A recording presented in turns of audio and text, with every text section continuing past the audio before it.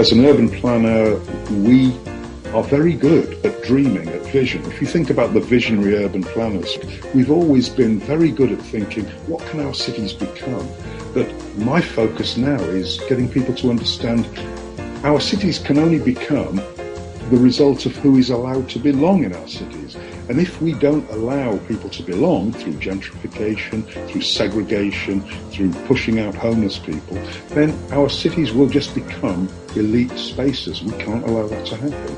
I want our cities to become the result of who gets to belong.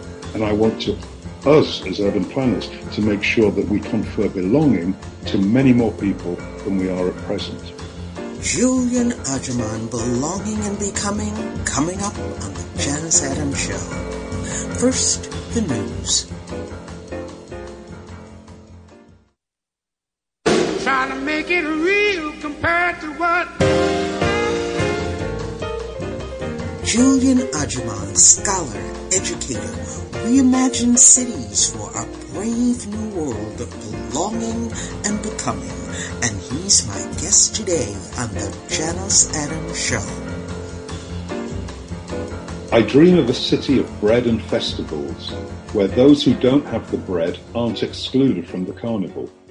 I dream of a city in which action grows out of knowledge and understanding, where you haven't got it made until you can help others get to where you are or beyond, where social justice is more prized than a balanced budget, where I have a right to my surroundings and so do all of my fellow citizens, where we don't exist for the city but are seduced by it, where only after consultation with local folks could decisions be made about our neighbourhoods, where scarcity does not build a barbed wire fence around carefully guarded inequalities, where no one flaunts their authority and no one is without authority, where I don't have to translate my expertise into jargon to impress officials and confuse citizens.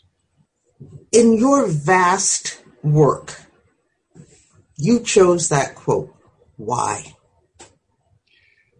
To me, it speaks to the excitement of the city, the possibility of the city, the responsibility those of us who know and understand and have voice in the city can help those who don't have voice in the city, to help people understand the importance of recognition of difference and diversity, and not just to recognize the importance, but to celebrate that importance and to embed that importance into the very structures of the city. It's no good just celebrating the city. We need to have people understanding and valuing the city for its institutions which reflect them. And at present, we don't have institutions reflecting ordinary people in the city.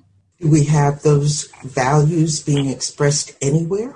I think some cities are trying to think about difference and diversity, but in too many American cities, we have people looking at difference and diversity in terms of how do we manage this difference and diversity. I want to see cities celebrated and to embed it in institutions. So take, for instance, Boston. We are now a majority-minority city. But do the institutions of Boston reflect that? We still have all-white or all-male boardrooms. You know, the Federal Reserve Bank in Boston doesn't reflect the new Boston. Many of the big law firms don't reflect the new Boston. We need reflection of the city as it is, not the city as it was 50 years ago.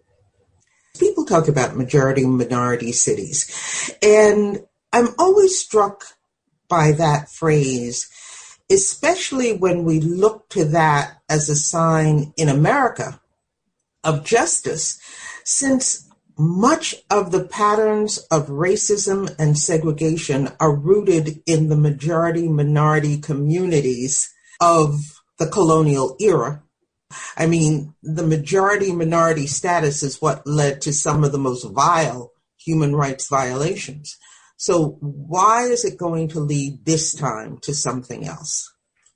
Well, I've got a very strong belief that if organizations, whether non-profits, whether institutions of higher learning, whether governmental institutions, any institution, I think, should reflect the communities that it serves. And we patently don't have that at the moment. One very good example of an organization, a non-profit in Boston, for instance, that I can think of, called the Dudley Street Neighborhood Initiative. In the early 1980s, when the organization established itself, it did a demographic analysis of the local community in Dorchester, Roxbury, and they constituted the board of directors to look like the community. And so they had a certain amount of places for Cape Verdeans, for Haitians, for African Americans, etc. In doing this, the organization has 40 years on a legitimacy, a traction.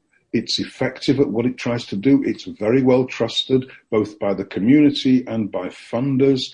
It's still the only non-profit in the United States that's been given eminent domain status to take land, to develop affordable housing. They have community land trusts. They've developed the Dudley Commons. It's an organization of 40 years standing that is still going strong. And I think in large part that's because it is of the community. It looks like the community. It is legitimate. It is trusted. It is therefore effective. I think we need to think about that much more in terms of governmental organizations. We have this mismatch in many of our cities between who is in the city and who governs the city. That's got to change. And in this idea of interculturalism, it should be changed in terms of not just ethnicity and race, but all the different cultures that are represented, sexualities, different modes of being. We are in a phase now in the 21st century where there is a splintering of identities. How many of those identities do we see in our boardrooms, in our decision-making, in places of decision-making? We really don't. We still are in the dark ages in many ways in terms of those spaces. And I really think it's time for change. I like the example that you've given. Who could look at that organization as a model of what they could and should become, and how would they make the transition? Dudley Street Neighborhood Initiative is a small non-profit in the Boston area, as I say, but I think it is a national or international model for democratic representation in many ways. And I think many organizations could look at it. Look, one of the latest sectors to be criticized is the tech industry, which is woefully inadequate in terms of especially African American, male and female representation, woefully inadequate. It is a white boys club, let's be honest. It is a white boys club. And in that, it is a bastion still, therefore, of white supremacy. I was on a panel recently, and there were two African Americans, and I count myself as African American, even though I'm African European, and there were two white folks. And at the end of the discussion, I said to the moderator, how would this discussion have been different if Tamika and I hadn't been there? And there was absolute silence, because the two 10-minute presentations from the two white folks, very good presentations, great, but they didn't really mention equity and social justice. The focus of mine and Tamika's presentations was equity and justice. It's not to say that the two other presenters were racists or white supremacists, they weren't. But in their routine daily thinking about climate change resilience, which is what they were presenting on, they don't routinely think about issues of equity and social justice. Whereas Tamika and I, we live those issues every day, so they are to the fore in our practice, in our theorizing, in our presentations. But what was really interesting was that silence when I said, what would this panel have looked like? What would it have sounded like if Tamika and I weren't there? The words equity and justice would not have occurred. So presence, recognition is really important. And having voices, different voices on boards, on government commissions, on panels is so important. The words equity and justice, is there an institution that exists where the words are not necessarily uttered, but the fact of those words is included? Janice, I don't think so. Here's why. I look at policy making. That's my role as a professor. I look at policy making and urban planning. And my analyses and my students' analyses are that too often issues of equity and social justice are implicit rather than explicit. So in that panel that I just described, equity and justice may well have been implicit, but Tamika and I made it explicit. We talked explicitly about equity and social justice. Now, here's the challenge.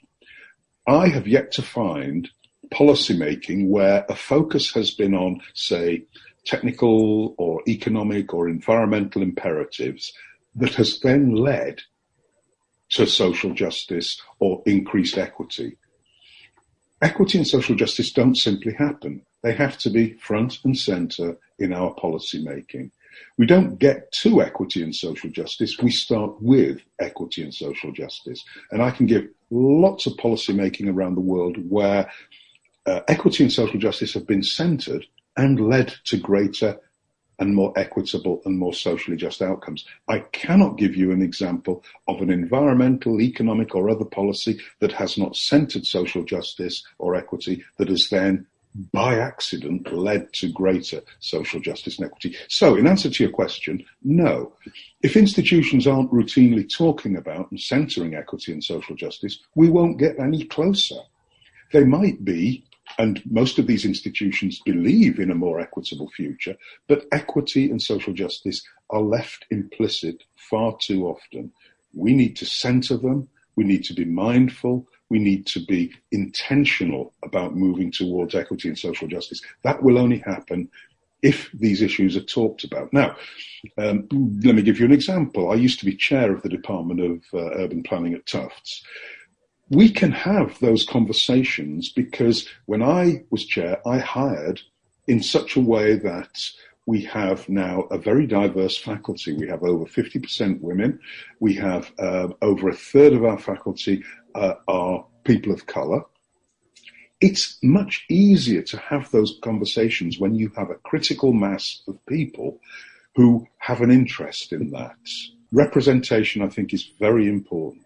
Well, there is that phrase that if you're not at the table, you're on the menu. Exactly. I think there's a lot of table related, who's setting the table, who's making, who's cleaning the table. Yeah, absolutely, Janice. I agree. Yeah. You've mentioned Tamika. Tell us who she is and what her work is.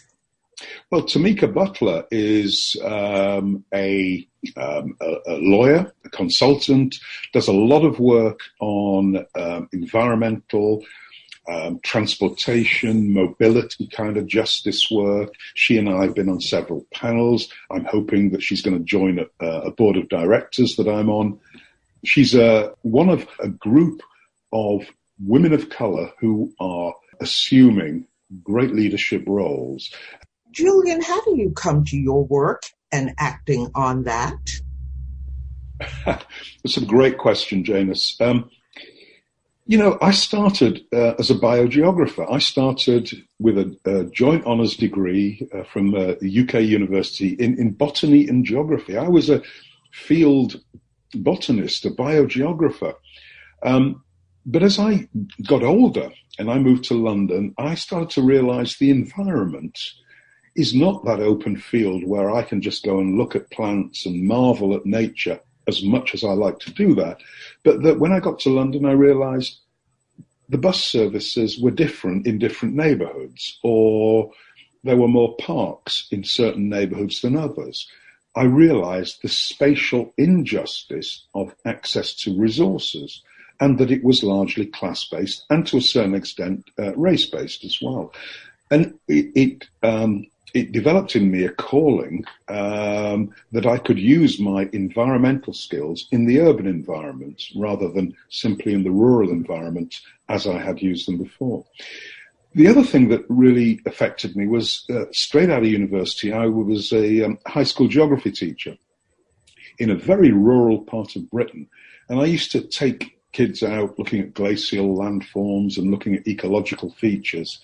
And there was me, a mixed race teacher with a bunch of white kids, and hikers would stop and stare, and I started to think, why is that?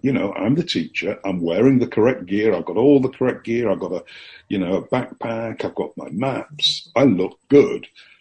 But I realized then that there was an issue in the UK with race and the rural environment, that basically the black experience in Britain was largely an urban experience. And that, when we as black or mixed race people, brown people, moved into or worked in rural environments, we were seen as something other, something different. And so all of these, the London experience, the rural Britain experience, really made me understand that there's a certain positionality of black and brown bodies and how we move through spaces, whether we are perceived as being legitimate in those spaces or not legitimate or slightly exotic and rare in those spaces. And so it developed in me this more of a social science understanding of the environment, and it got me involved in policy making and planning, and that was really how I got into my passion for social justice, spatial justice, and cities. You've mentioned your life as a mixed race person. You've talked about coming from, I guess, northern England. That's right. And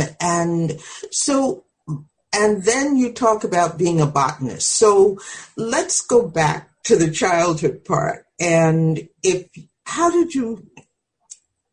where do you come from, Julian? Where do you come from?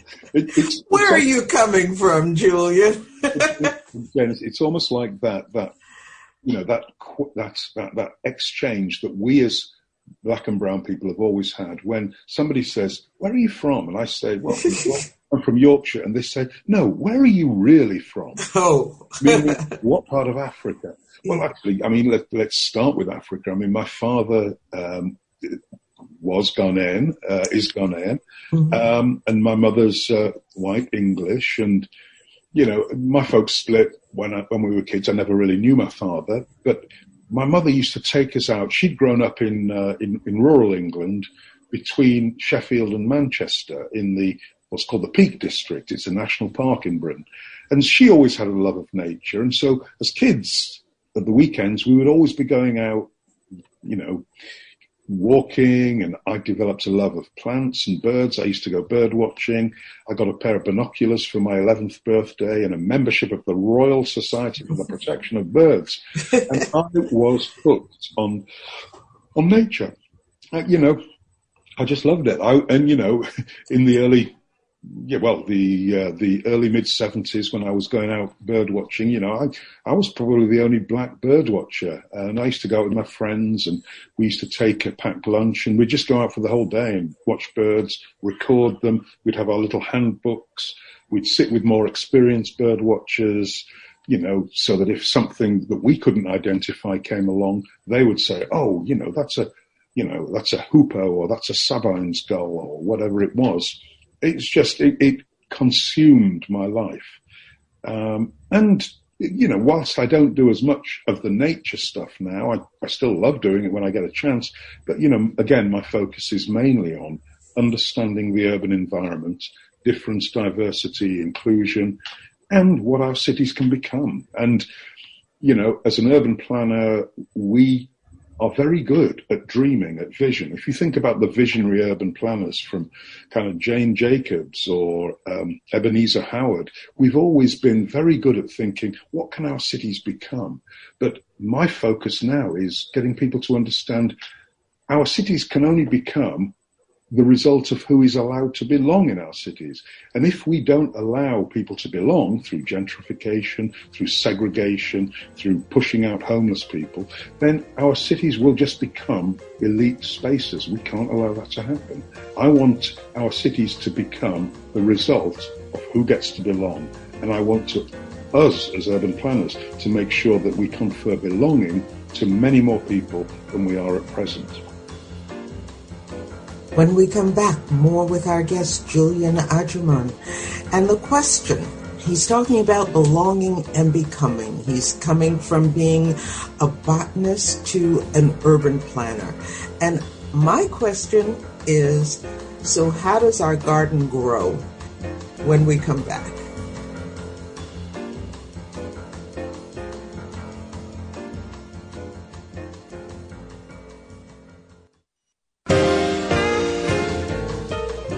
We're back with our guest, Julian Agyeman. And before the break, we asked what I hoped was a provocative question, which is, how does our garden grow? And I'm looking at and inspired by your background growing up in love with nature. And it would seem that so much of what we are looking at in urban planning is the lack of respect for what nature teaches us. So how does our garden grow, Julian? That's a great question, profound question, James, and one that I could answer in many different directions. And I'd like to answer it in at least a couple of directions. So I could talk about how does our garden grow, or how could our garden grow? And our garden could grow a lot better than it currently does, and I'll come on to that hopefully in the rest of the interview. But how does our garden grow at the moment?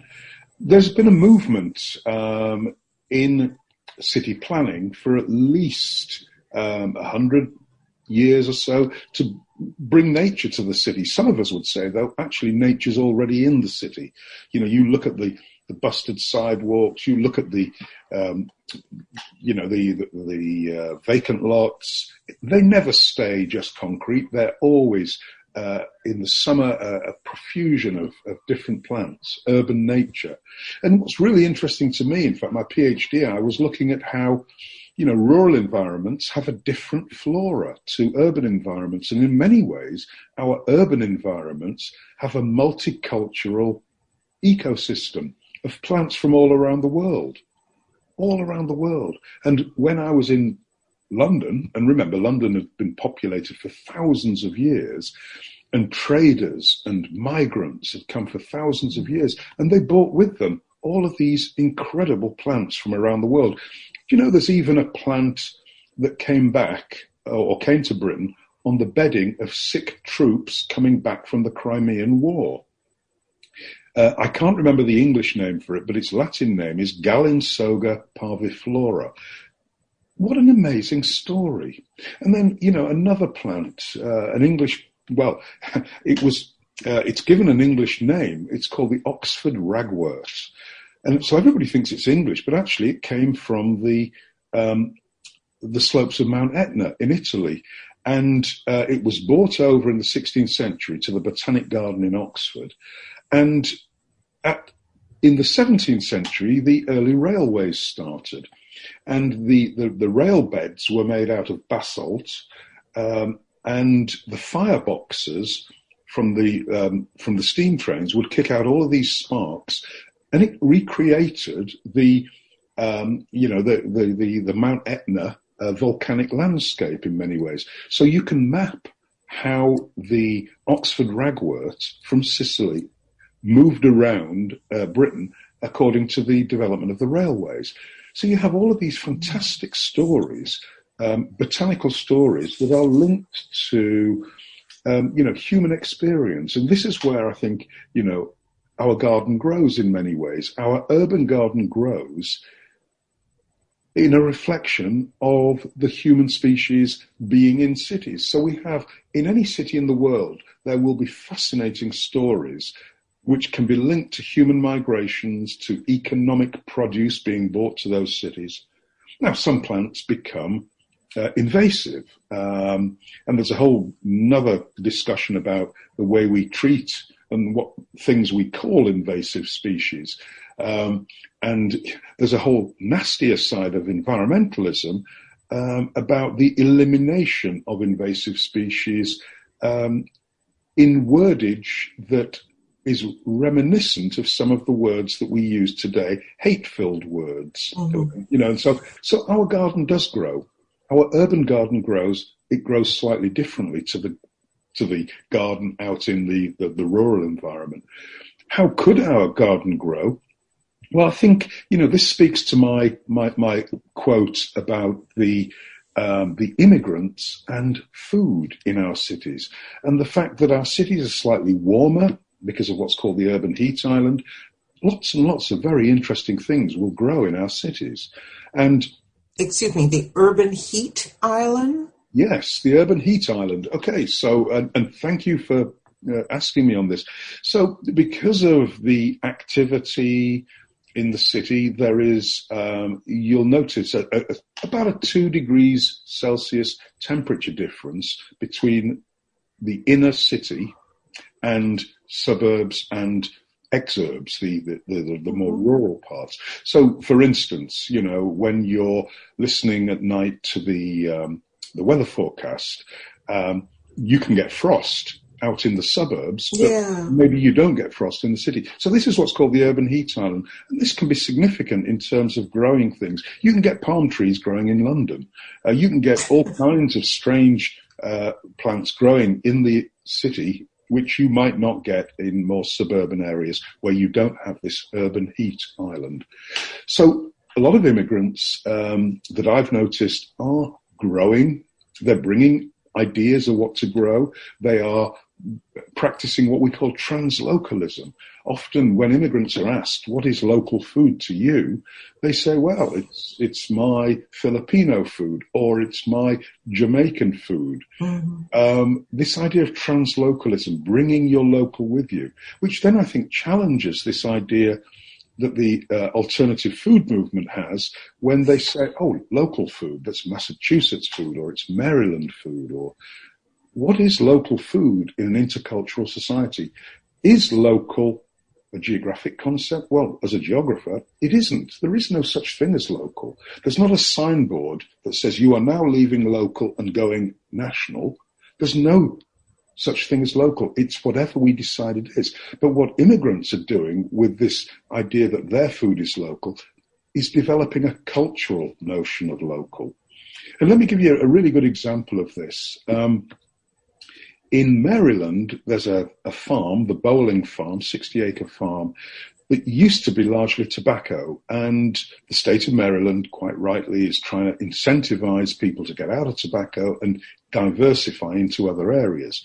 So George and Julia Bowling looked around and thought, what are we going to grow? And then they sort of thought, well, there's 120,000 Africans, often middle and upper middle class, diplomats, lawyers, surgeons, professors. They want to eat African food. They want to eat local food. They don't want it flown in. Maybe we can grow some of the stuff that they want in our farm in Maryland, and then they can drive out from the DC area and pick their crops. And that's precisely what's happening. They enlisted the help of the African community, and they worked with the University of Maryland Extension Program to look at what crops will grow, what cultural conditions are needed, and there's even a list of recipes within this little information pack that the university put out.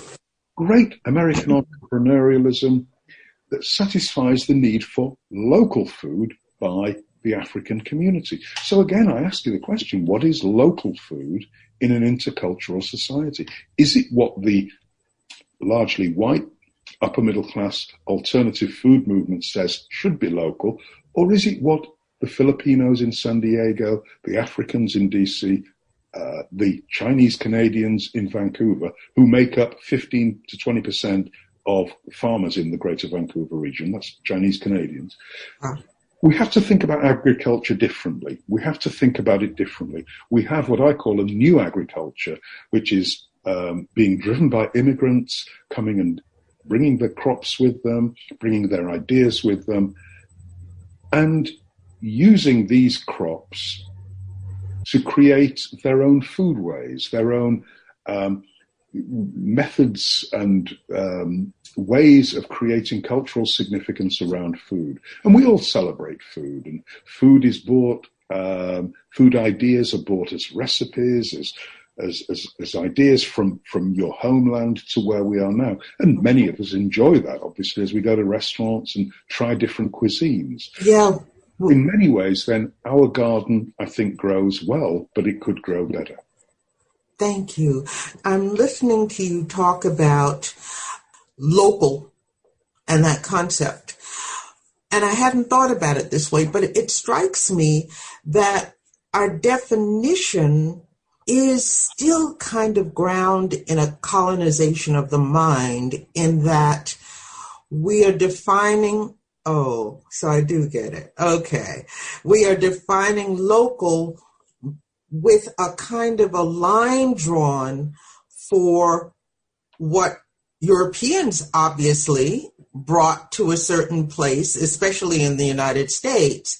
And that is then once again set up as the standard and everything else. Absolutely. Janice, look, we live in a settler colonial nation, and we have a settler colonial mindset. We have a settler colonial vocabulary and set of understandings.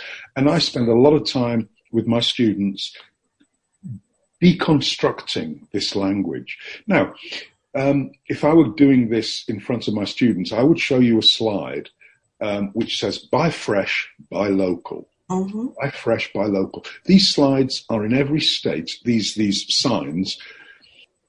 And when I look at those, whether it's Tennessee, whether it's Massachusetts, all the crops that are there in the basket are Euro crops, Euro settler colonial crops. There's no callaloo, there's no African bell peppers, there's no bok choy. It is redolent of a past America rather than the America of the present or the America of the future.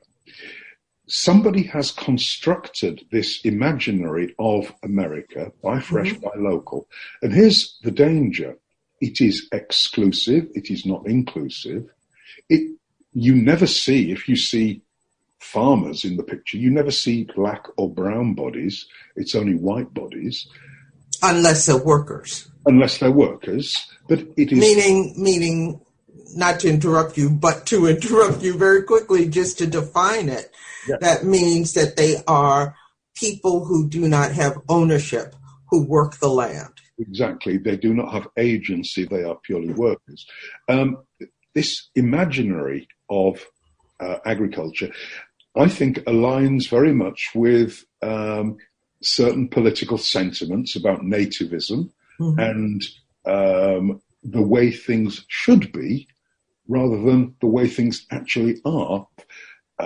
There are examples of farms, very good examples of farms that are catering to this more diverse form of agriculture, but there's still an inherent bias, I think, for this localism that is redolent of a past America, that is not pushing out into new ways. Now, I gave this talk about sort of localism, the new agriculture, if you like. I gave it in two locations. One was in Vancouver, and I talked about the Chinese-Canadian farmers. And an African woman a new immigrant to Vancouver, an African woman put her hand up and she says, yes, Julian, I shop at the Chinese-Canadian farmers markets because they grow the food I want to eat.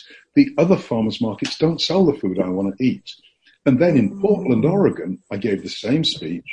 And a Native American woman came up to me. She said, thank you so much for decentering these ideas of what is local. Yes, especially from a Native American. In fact, please, when you tell that story, then tell us something about that Native American food, since that would be local. That's exactly what she said. She said these alternative agriculture people, they think they're being so organic and everything, but they have erased my interpretation of local foods. So, yes, you're right. This is a settler colonial mindset.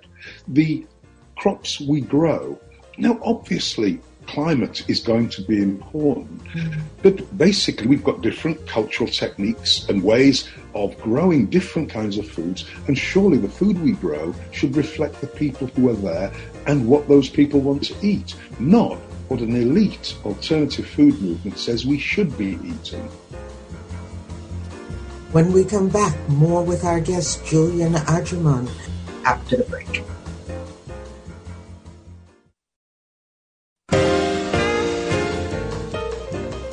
We're back here on the Janice Adams Show with my guest, Julian Agyeman, scholar, educator. He reimagines cities for the brave new world of belonging and becoming. let's talk about your book, The Immigrant Food Nexus. I know you've edited that book. In fact, one of the statements from that book you have on your website that I absolutely love, so I'm going to ask you to read it now. This story is a single foodways thread woven within the collective human story, a thread that speaks of recipes from all cultures, carried in memories on folded and stained pieces of paper, in pockets and bags like identity papers, only meaningful to the beholders, only fully real once cooked and eaten.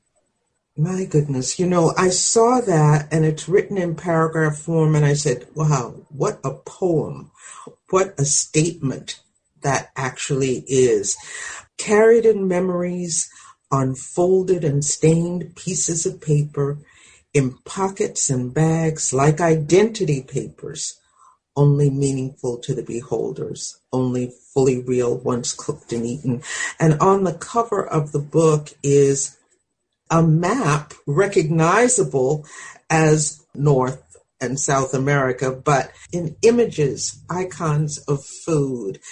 Tell us about the concept of the immigrant food nexus. I read you the quote from the authors of Chapter 14, whose chapter is called Recipes for Immigrant Lives. But I would like to read just my words, which follow those. I wrote, "These words remind us of performativity, materiality, and intimacy of food carried across time and space. They remind us of the multiplicity of cultural, religious, and social meanings embedded within the cuisines we create and consume. These foodways are anything but static. Migrants carry complex and life-affirming foodways with them as both memories and dreams, creating an umbilical link between where one is from and where one is now."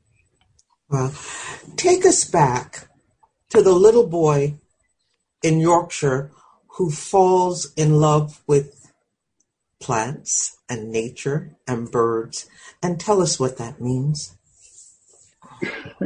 Well, it tells me, personally, when I reflect on it, how intimately I feel for environments, for all living beings, and their right to be, and their right to belong, and their right to become what they want to become. And it speaks to me as that little child. Can we come back to that piece? We can. And then you can tell me why that affects you so. I'm not sure. I'm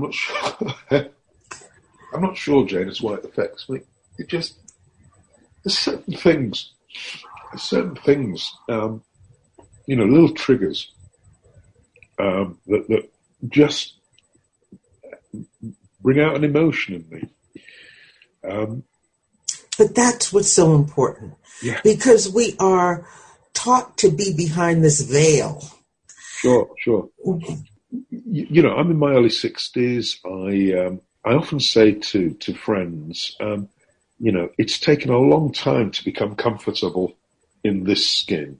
I'm sure you have this, Janice. We have to develop coping strategies. We have to do all kinds of things to become comfortable in our skin. And we come to this life comfortable. Yeah. We are then trained to be uncomfortable. Yeah, absolutely. And then we have to find our way back to ourselves and comfort again. And it is not natural and it is not easy. Yeah, exactly. And so, as a kid growing up, I had a great life. I lived in a middle-class background. My mother was a teacher. Yeah, I didn't have a dad around.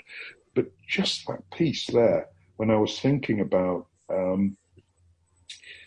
knitting together this intimacy between sort of human,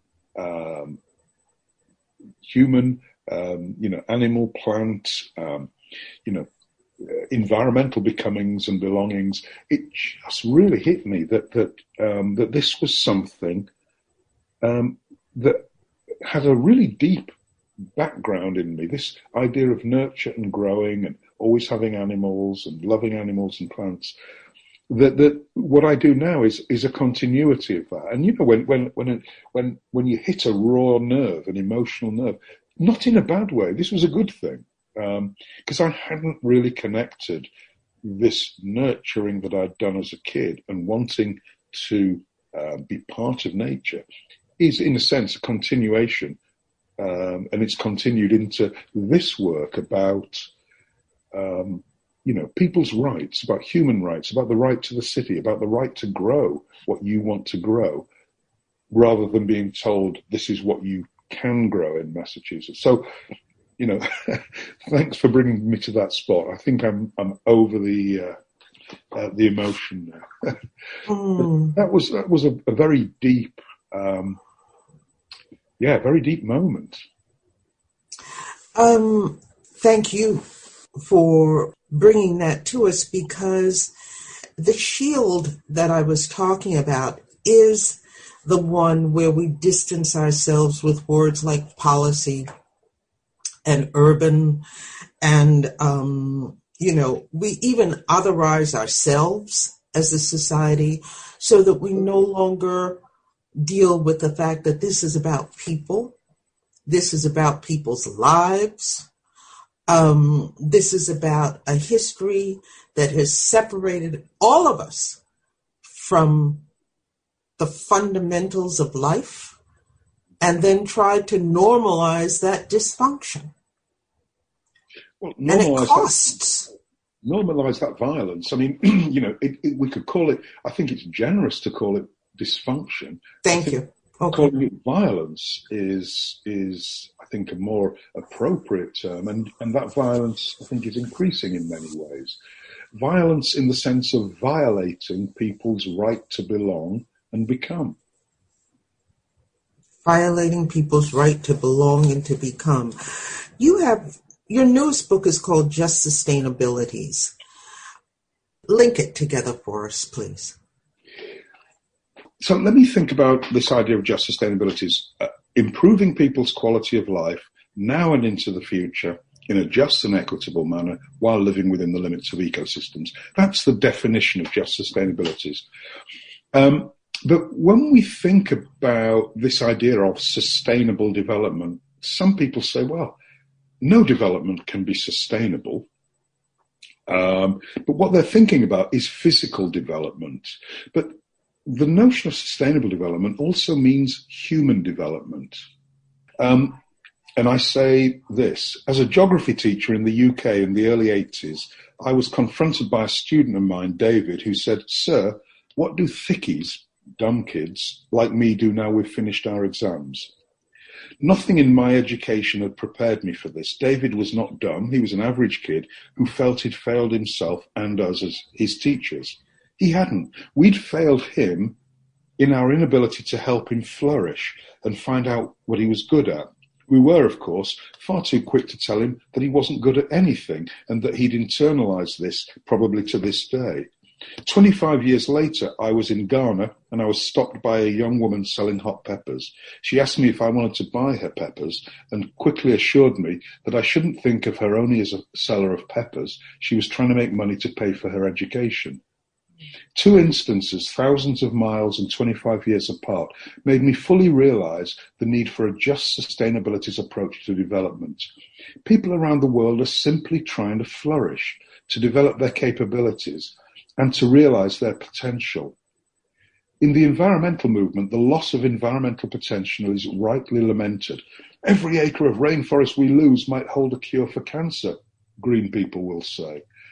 To me, however, David in the UK and the Ghanaian hot pepper seller and African-American men generally, more of whom are in prison than in college, comprise the tip of the iceberg of global inequality. They represent a desperate planetary waste of human potential and the denial of capability.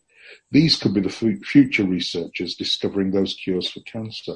And that this loss of potential is every bit as profound as the loss of environmental potential as we destroy the rainforest and other ecosystems.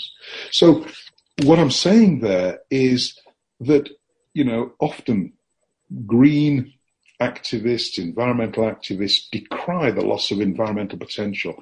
We're losing the Arctic, we're losing the rainforest, we're losing the savannas, whatever we're losing. Yes, very important. But we're also wantonly wasting human potential, which is equally important. And just sustainability really recognizes that we must increase human potential and increase environmental potential. And indeed, in losing that human potential, that may be why we're losing all these other things, because we've squandered what we had. Absolutely. And then we look at those people like David or the young woman in Ghana or African-American men and say they have no potential. We are denying them potential. They have abundant potential. And think of think of it in an instrumental way. Think of the economic potential that we are wasting along with the wasted potential of their lives by imprisoning rather than, giving them access to college. Another part of the world made me realize this. I traveled in South Africa in the immediate post-apartheid years. And one of the highlights of the trip was a trip to Cape Town and to Khayelitsha, Gugulethu and Langa, to the townships. I have never seen anything as creative as I've seen in the South African townships. There were people in these little huts, poorly lit, mending hi-fis, mending clocks, mending things. You can bet they've not been to school to learn how to do that. They learned it through their natural intelligence. Mm-hmm. There were clips on the electricity lines that went past the township rather than to it, and people were getting electricity illegally. And I just thought, this economy here in these townships, if it could be brought into the wider South African economy, it would add billions of dollars to the tax base. It would add massive creativity to the creativity and innovation base of the nation. So I think of this denial of potential, of capability, as being absolutely unjust and totally unsustainable. We need, as you said, we need this creativity to help us conserve environmental potential. And again, who knows what these young people could be doing if we had some way of developing their capability and honouring their right to belong and their right to become. The right to belong and the right to become. What's next for us, Julian? Well, I think we're at a crossroads. Certainly in the United States and perhaps globally. And, we've got to make do with less. For me, for you, for other wealthy people, that's fine. We can make do with less. We absolutely can. But try saying that to people just down the road in Roxbury and Dorchester. You've got to make do with less. That's just not going to fly. And this is a whole nother conversation about how we communicate sustainability messages, because we cannot communicate a flat message to all people. Those who have more than they need, I have more than I need, I could tone it down. But, to the family down the road, they can't tone it down. They don't have enough. Really. They need to turn it up. They need to turn it up. And actually, this is one principle, I think, that we should start to explore a little bit more is, how do we reallocate resources such that those who absolutely don't have enough to even have a decent quality of life can get to that point where they can enjoy a decent quality of life? How do we do that? And how do we do that without great pain and great anger from those, who've made huge amounts of money? And, when you look at our current political, consensus, the Democrats are saying we won't tax people who are earning above or below 400,000. I mean, that's a lot of money. It's a lot of money. Yeah. So, Janice, I mean, we know where we need to go. We're just not doing it. We know where we need to go to make that transition to the just and sustainable future, and not to go down the slippery and horrific slope of a descent into a barbarist, gated community future. We know what we need to do. We've just got to have politicians, I think, with the courage and vision to make it real. Julian Agyeman, author of Just Sustainabilities, editor of the Immigrant Food Nexus. Earlier on, I mentioned this phrase, if you're not at the table, you're on the menu. In terms of the menu, I want to just ask you in closing, what should we have for dinner tonight? What should be on our menu tonight? What would you love to see on our menu tonight? Literally. Love of botany, aquaculture. Well, I can tell you what's going to be on my table tonight. Great. But, Just Sustainabilities would allow for people to let me know what they want on their table tonight. So on my table tonight is baked cod with couscous and some form of salad to be decided. But baked cod done according to the English chef, Jamie Oliver. Really simple, baked for 18 minutes, but with what I call basil, but you call it basil, mozzarella cheese, mini tomatoes, and then a sprinkling of Parmesan. And that, cook it at 425 for 18, 20 minutes, and it is beautiful. I'm coming. Thank you so much. My thanks to Julian Agyeman and to you for joining us on the Janice Adams Show today. For the podcast and for more information about today's show, visit my website, janiceadams.com. #staying home for COVID-19. I'm Janice Adams in cooperation with WJFF Radio Catskill, post-production Jason Dole. This show is a production of Janice Adams, LLC, all rights reserved.